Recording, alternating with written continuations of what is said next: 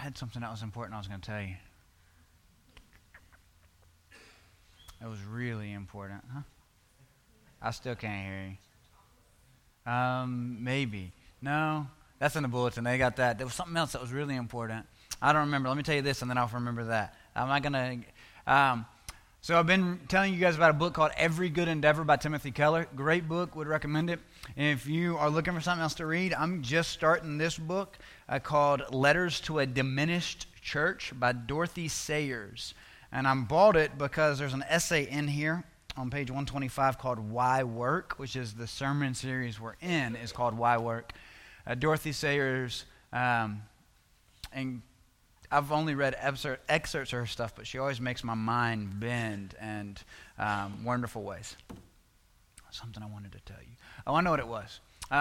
When Jennifer was singing, just wanted to, if you're here and you've been struggling with addiction or mental illness or something that feels like it has enslaved you, and maybe it's enslaved you for a long time. Not long ago, I was praying over somebody who was battling addiction, and in my spirit I was able to see them wrapped in these old chains covered in rust and these ancient locks. And I remember looking at them and them telling me, I've lost the keys. And Jesus just saying, you got old chains, I got old keys. Let's go to work. And so friends, there is freedom for you too, and we'd love to help you find it. You can find me in my office or on my cell, and we will walk this road together as best we can. Let's pray, and then we will jump into Scripture.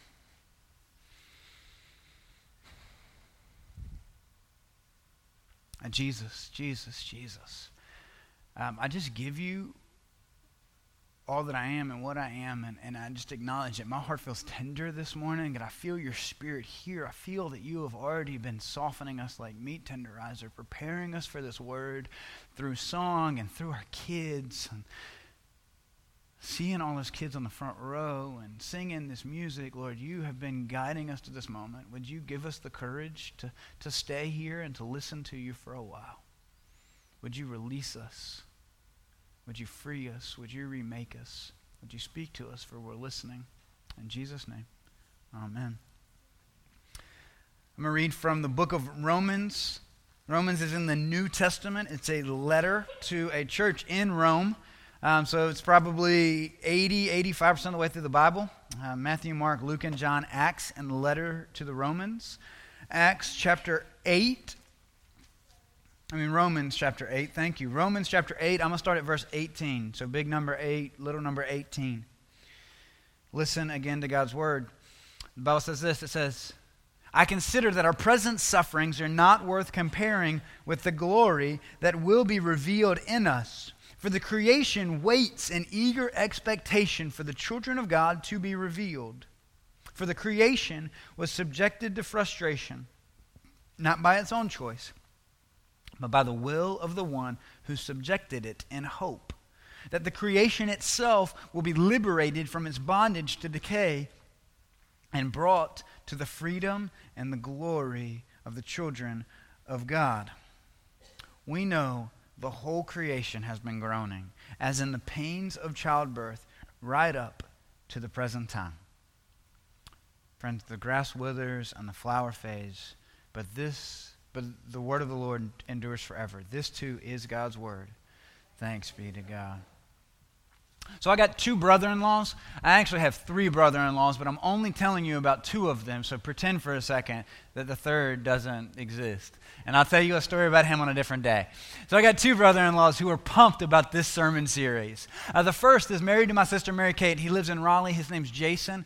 He's a good guy. He's a businessman and an entrepreneur. He's short, and that has nothing to do with his character. It's just a fact about him.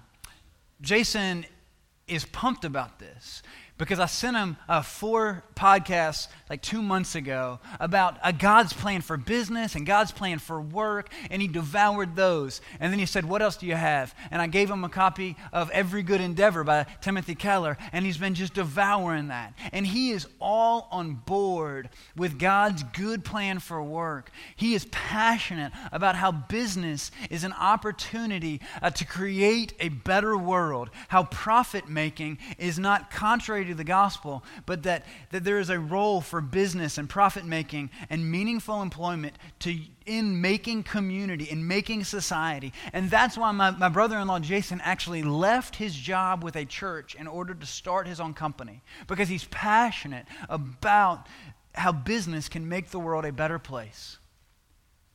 And so he could have preached the first 2 sermons of this series. He is all on board with that. He could have told you that work is not a necessary evil, that God created work, and that God gave us work as a blessing.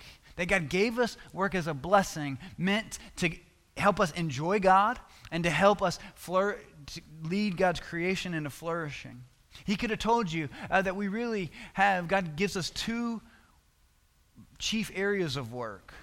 He tells us that we should be fruitful and multiply, which means that the first thing God is commanding us to do is to fill the world with God's image bearers by creating disciples, by discipling the next generation, by raising up spiritual children and physical children. God is not about us making more babies. He is about us making more disciples. And that will involve making some babies. Some of you are excited about that. Some of the other ones are like, no more, please. And some of you are mourning the fact that that wasn't in the cards for you, biological kids. And to you, he would still say, God is for spiritual children, so invest in families. And then the second thing is to grow and to cultivate. God wants us to make society, but he also wants us to make industry. God has told us to be fruitful and to multiply, and then to fill the earth and to subdue it. To fill the earth and to subdue it. And by that, God means to take the raw material of the created world and to give it order and structure and purpose and beauty with all our industry and all our hard work. And so we talked last week that every job does this to some degree or another. If you're an educator, you take the raw material of children's minds and you start to give it shape and form. You start to teach them how to think about the world. If you're a stay-at-home mom, then think about this. There's a philosopher named Wittgenstein, and Wittgenstein says, the limits of my language are the limits of my understanding.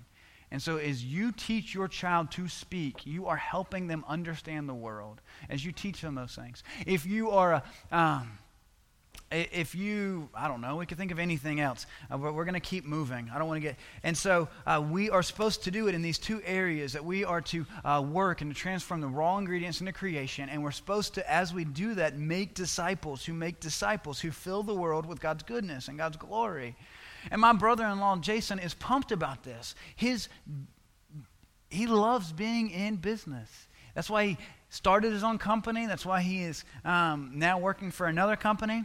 But my older brother-in-law is married to Claire's sister Kristen. So what do you call your sister-in-law's husband? Is that like, do the in-laws cancel out, or do they like, so he's just my brother, or do they like quadruple on, so he's like my in-law?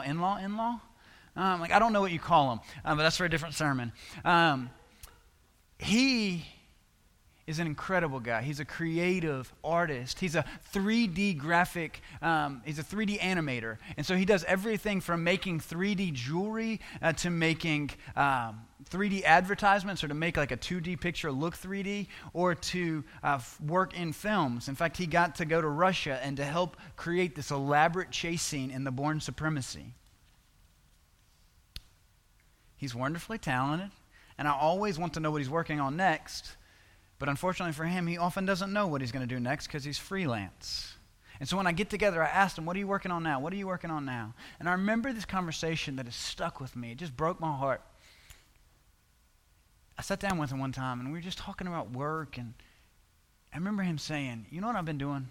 Do you know what I've been doing? I've been making 3D animated flying cups of yogurt for a commercial. Like, I've designed these flawless, beautiful yogurt cups that spin through the air in the background of a commercial, and they look perfect and real. And I just wish I was doing something that mattered. Like, is the world better because I made 3D Yoplait yogurt cups that fly in a commercial? A little while ago, I was talking to him, and I was like, what are you working on? He was like, man, I'm designing fake eyelashes for a Maybelline ad that like stick to the woman's face. Not like actual ones, but like animated ones. Is that making the world better? Like, I just wish my work did something. And he could talk about what we're doing right now. he could give you a sermon on what we're doing right now, because something is broken. Something is not right with work. Maybe for the last couple of weeks, you felt agony as I preached on the goodness of work, the essential blessedness of work, and you felt like none of it applied to you, because you're sitting there thinking, you only think work is good because you've never worked my job with my boss and my coworkers, and you've never tried to make a living on my paycheck. Maybe that's been you, and you're right. Work is not what it should be. Work is not what God's designed it to be, or what God is going to redeem it to be.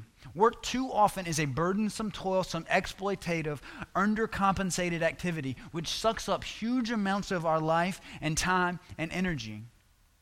Think about it again. According to the Gallup survey, 90% of all laborers in the world, 90% of all laborers around the world spend their days doing things they'd rather not do for people they would rather not be with. They do it to make a paycheck so they can support their families. And that is noble in itself, but still 90% is depressing. Even in the United States, in this flourishing metropolitan economy, 70% of workers are working jobs they do not believe in and that they feel no passion for. Something is broken with our work and our economic system. Something is real bad wrong. And so what is that? Well, the Bible narrates what that is in Genesis chapter 3, which we just talked about. We see that God created this incredible world, and he created me and you and humanity in his own image, and he set them in the garden to grow it and to till it and to cultivate it, to make image bearers, to make children, to make family, to make society, to build industry and technology, to improve the garden.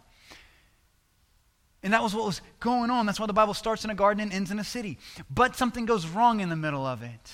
And it's this mutiny, this rebellion. God gives one rule, this one ask, this one request. He says, there's a tree in the middle of the garden. Do not eat of it. You can eat of anything else you want, but not that one. And it was just something God asked for the sake of asking. And yet Eve is deceived by the serpent, and she takes some of the fruit, and she eats it, and she gives it to her husband, and he eats. And all of a sudden, their connection with God is severed. For all of their known life, they've been able to hear God's voice. They've been able to live under the shadow of God's love and God's grace, knowing that God's got their back, that God is here invested in what they're doing, that God is their business partner, that God is intimately involved in their family. And all of a sudden, all that is shattered. And there's consequences. And we see these in Genesis chapter 3. Genesis chapter 3, where we just were. You might want to keep your Bible open because we're going to study it pretty closely. God does these things starting in verse 14 and working down when he has this conversation with Adam. In verse 14 he says to the serpent, "Cursed are you above all livestock and all the wild animals." You know what's funny in this? These are generally thought of as the curses of the fall. God never curses humanity, and he never curses work. He does curse the ground and the serpent. I'd never thought about that. God doesn't curse human beings here. He only curses the serpent and the ground. But see, if we keep going, the thing he is going to describe both for the woman in verse 16 and for the man in verse 17 is this thing you'll see there. It says, "I will make your pains in childbearing very severe, and with painful labor you will give birth to children." Now go to verse 17. "Cursed is the ground because of you. Through painful toil you will eat fruit from it all the days of your life." Did you see something that was the same in both? This phrase, painful labor. Painful labor. In the Hebrew, the actual Hebrew, the word is the exact same. The work that the woman does in labor in birthing this child, and the work that the man is going to do in the garden by trying to birth a garden is the same Hebrew word. It means painful, difficult labor. He's saying now the work of growing and cultivating and developing disciples and a family, both through childbirth and through child rearing, and the work of growing and cultivating a civilization, a society, a culture, an industry is going to take painful, hard work. And the Bible uses two words to describe why that is. In verse 18, he says, "Your work will now produce thorns and thistles for you." Your work will produce thorns and thistles for you. These thorns and thistles are the reason why work is so broken, so frustrating, so angry. Why we feel like our work has no point, or why work is hard, or why it's disappointing. And so I want to talk about thorns and thistles for just a second. I see that these thorns and thistles represent at least 4 things from this scripture if we think about it very, very carefully, very, very closely. The first is that now because of thorns and thistles, because of the fall, because our relationship with God has been estranged, because we live in a fallen world, work now has potential for failure. Work now has potential for failure, for absolutely not producing anything. Think about this, that the potential could be all swallowed up by the thorns and the weeds. Jesus tells a parable in which that actually happens. Weeds overtake a garden and destroy the entire harvest. You and I, our work could just fail miserably now. Second, thorns and thistles, because of thorns and thistles, work now takes more work than it should. Because of thorns and thistles, because of the fall, work now takes more work than it should. Anybody ever been doing something and thought, why is this so hard? Like, it did not look this hard on HGTV. Like, did not look that hard on the Cooking Network. It did not look that hard on This Old House. It did not look that hard in the instructions. Work takes more work than it should. You know this. Anybody ever like built a house, not like by your hands, but you contracted it to have it built, or renovated one? What was the refrain you heard all the time? Behind schedule and over budget. Always. Behind schedule and over budget. Why? Because work takes more work than it should. Work takes more time than it should. You know this. You've sat down one time and it just took more intense focus, more energy, more. You thought to yourself, it shouldn't be this hard. Why does it take this much extra energy? Why is it so hard? I wrote about that house, and then I said, anybody ever stayed up way too late till like 1 a.m. with an elementary school kid trying to finish a 3D model of like Lady Liberty?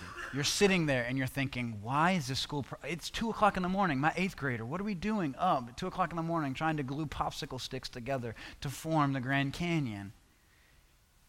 From the simplest to the most painstaking, difficult ones.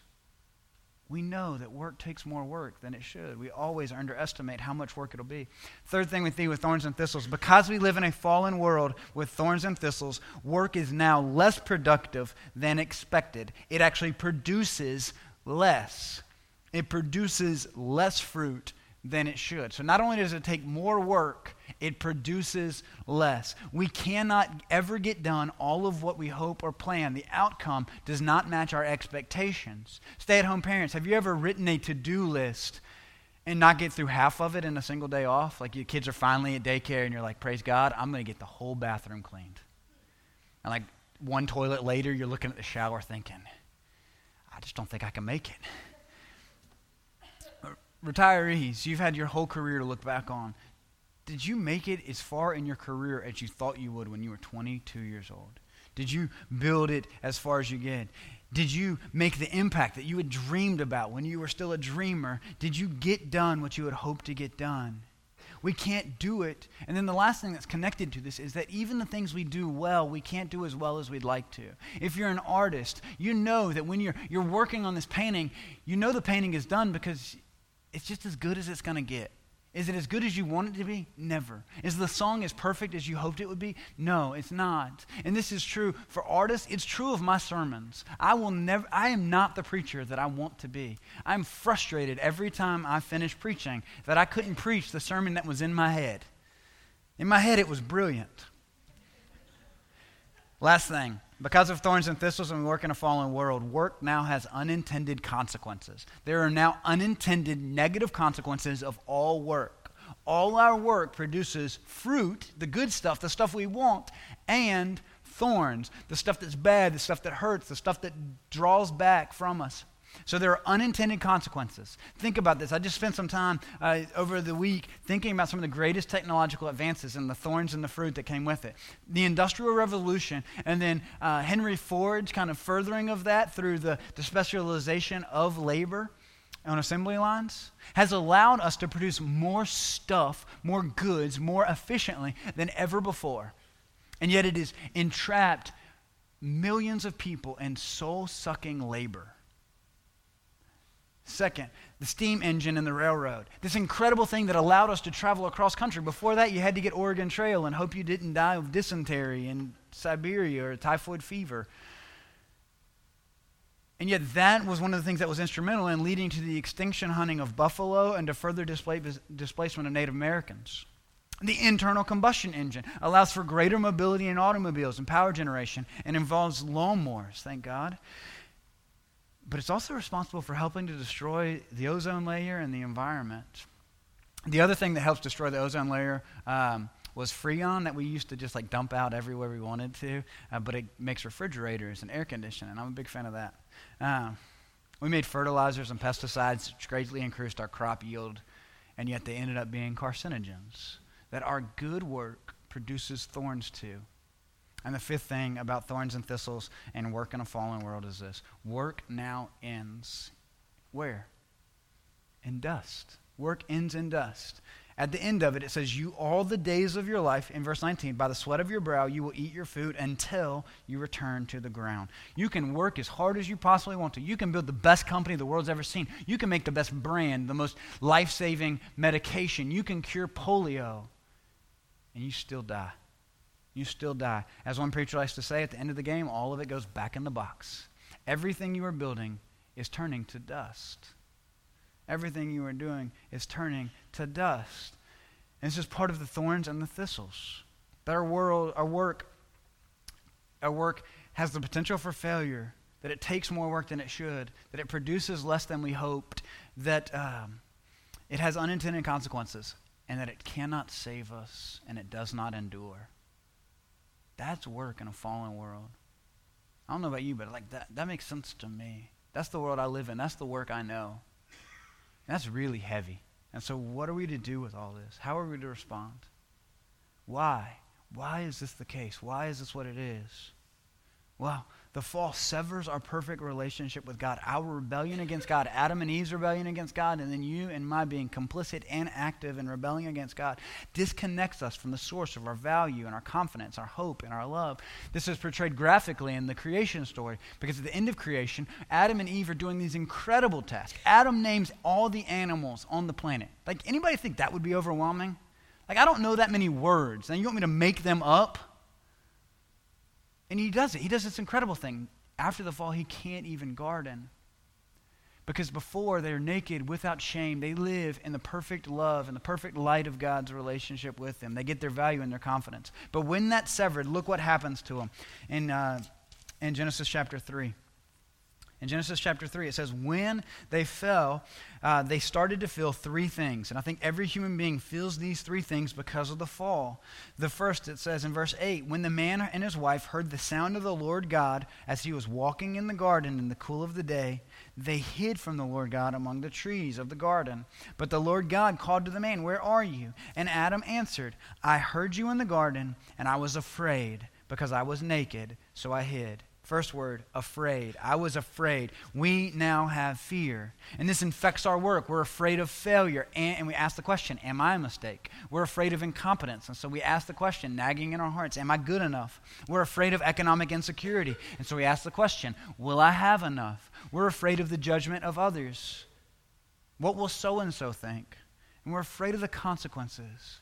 What are the consequences that I can't see? What might happen to the world if I do this? Next thing that we see that they experience, right, in the same verse, Adam says, I was afraid because I was naked. What he's feeling there is shame. He feels shame. So we feel fear, and that infects our work. We feel shame, and that infects our work. We're ashamed that I can't do it perfectly, that I can't do it as good as blank, that I'm just a plumber, I'm just a teacher, I'm just a private in the army, I'm just a mechanical engineer, I'm not that important. I'm ashamed of what I do. And I'm ashamed that I'm not more rich or more successful or more balanced. I'm ashamed that I'm not a Pinterest mom, or that I don't have my own vlog, or that, I don't know, that I'm not winning Food Network star. That I'm not growing my own organic vegetables.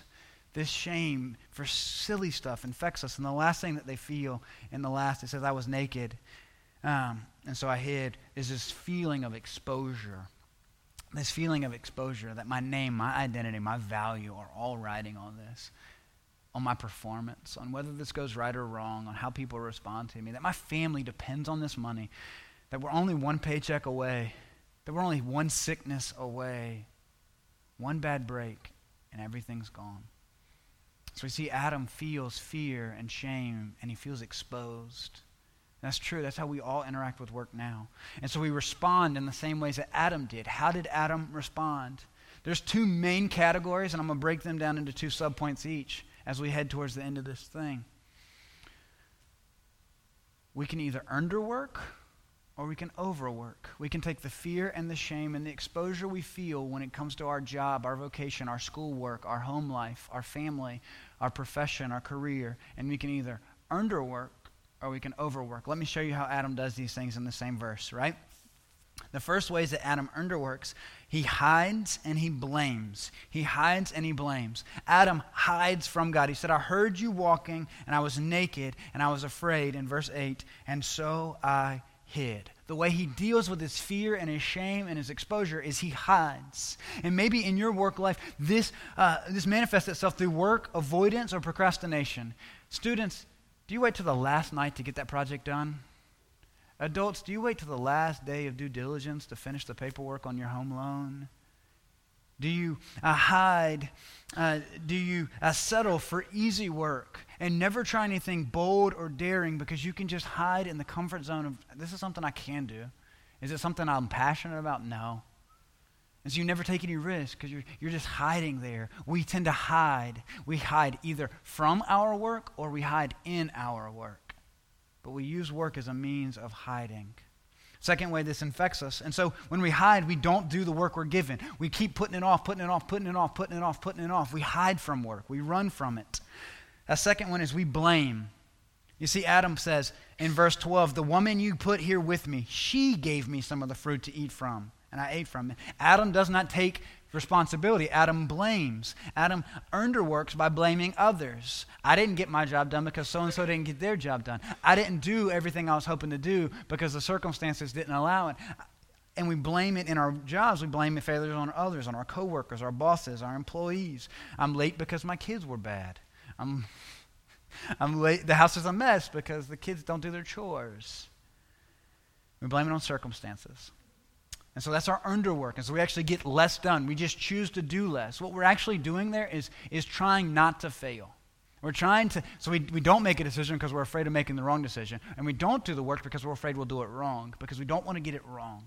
We're afraid of failure. It's failure avoidance. On the other side, it's not failure avoidance, it's overwork and performance seeking. It's the desire to get the job done. And so the first thing we see Adam does, Adam makes a suit of fig leaves from himself, right? He makes a suit of fig leaves. If you're wondering where that is, it's in verse 7. He makes a suit, some clothing out of leaves. And so first thing that Adam does when he goes to overwork, he costumes, he masks, he justifies, and he minimizes. And so some of us, we use our job as an identity. It becomes who we are, what we project into the world. Lloyd Jones, I can't remember his first name. He was a great preacher in England. And he used to say, he was a doctor and then became a preacher. He said, of most of the doctors I know, it could be written on their tombstone, born a man, died a doctor. Born a man, died a doctor. That they got so wrapped up in, their whole identity became who they are. And so they cover it as fig leaves. That we hide behind it, that we use work to justify our existence, that we use it to make us who we are. And the last one that we see is what God says Adam is going to do in verse 16. He says, he warns the woman, he warns Eve. He says, your desire will be for your husband, and he will rule over you. The last way that we fall into overwork, the first is that we hide in our work. We wrap work around us with clothing, like a clothing, our identity, and we have to get it right. We have to succeed. We have to accomplish. We have to achieve. And the last one, and that leads us to domination, to ruling and exploiting. We exploit others. We conquer others. We win at all costs. And so the work is broken. Work and the world are broken, but the gospel changes everything. Friends, if there is no area of the created world that is not touched by sin, then there is no area of the created world that God doesn't want to remake by his grace. There is no part of your life that God doesn't want to change and to transform by his love. Not just your inside feelings, not just your sense of purpose and meaning, not just your family, but your profession as well. And so let me show you this. The question that we're actually asking is here is we become aware through this that there is work underneath the work I'm doing. There is work under the work.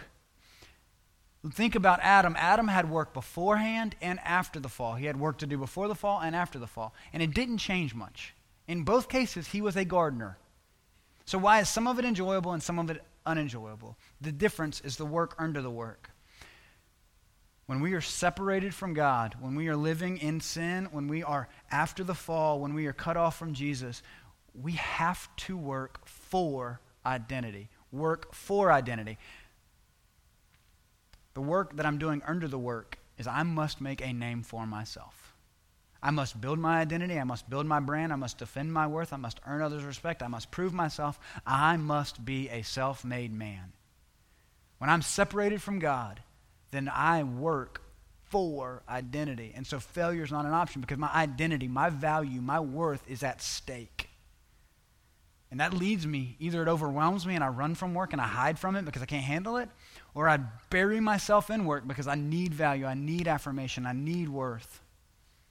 But friends, in Jesus Christ, in God's redemption of us, when we are reconnected to God, when we are in perfect intimacy with God like Adam and Eve were, as we move towards God, as we trust in God, as we rest in Him, then we don't work for identity. We work from identity. Let me tell you about the difference. When I work from identity, my identity, my worth, my value, my status, my respect, my name is secure in God. I know who I am. My value is not on what I make, what I do, what my professional title is, what color my uniform is. My value is in the God who made the world and knit me together. I am loved, I belong, I am wanted, I am wonderfully made. God has given me appropriate work to do. I am God's. I can learn, I can grow, I can change. I am loved, not because of what I do, but because of who God is and what He says about me. And when I work in that place, when I work from that identity, then I no longer have the same pressure to perform or the same fear of failure, because I know that failure doesn't define me. That if I fail moving in right directions towards God, then God is up there celebrating my failure, saying, good work, that was a good, faithful risk, way to try it. Just as you did when your son fell off his bike the first time he tried. And when I succeed at work, God's not impressed, but He's pumped. He knew, he's up there saying, I love it when you do awesome things. I'm cheering for you. You saw how I put Sam in that place just so he could tell you at the right moment. You see how I put John in the office. You see how I brought Sarah or Emily at the right time and they gave you just the right things you needed to accomplish that. I want you to succeed. So let me ask you, are you working from an identity rooted in God's love of you, or are you working for an identity trying to prove that God should love you? Let's pray.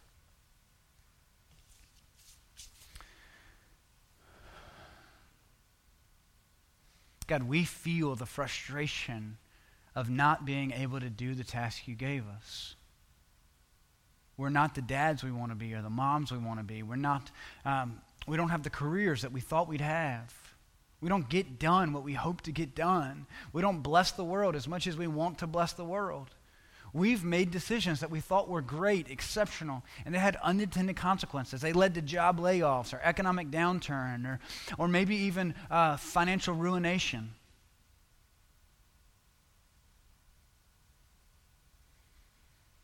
But we choose right now to just trust you, to find our identity in you, to stop all our deadly doing and to let you tell us who we are. Jesus, for any of my friends here who are feeling just the weight of living in a broken world, feeling the weight of their own sins, and you can give that stuff to God. You can experience His liberation from overwork or from underwork, from procrastination or from performance by becoming a Christian and starting to figure that out. And you can start right now with something as simple as ABC. Admit you're a sinner. You've been running your own life, being your own boss, and you made a mess of it. B, believe Jesus died on a cross to save you. And C, commit to following Jesus for the rest of your life. You can do that with a simple prayer like this. Jesus, I need you. I need you. If any of the things I do in life have any purpose or value or meaning, I'm not capable of being my own manager, but I believe you died on a cross to save me and to give me purpose and a value, to show me what I am worth. And so I commit to following you and living life your way for the rest of my life, to committing my family life and my professional life and my emotional life and my spiritual life to enjoying you and to making you famous by serving other people. I pray this in the name of Jesus. Amen. Friends, because God loves us, not because we're trying to earn God's love, let's continue to worship God with the giving of our tithes and our offerings. If you're new, we don't want your money. We wouldn't ask you over to our house and then make you pay our light bill. But we would ask you to fill out a You're Welcome Here card so that we could pray for you and get to know you. Come, let us worship God.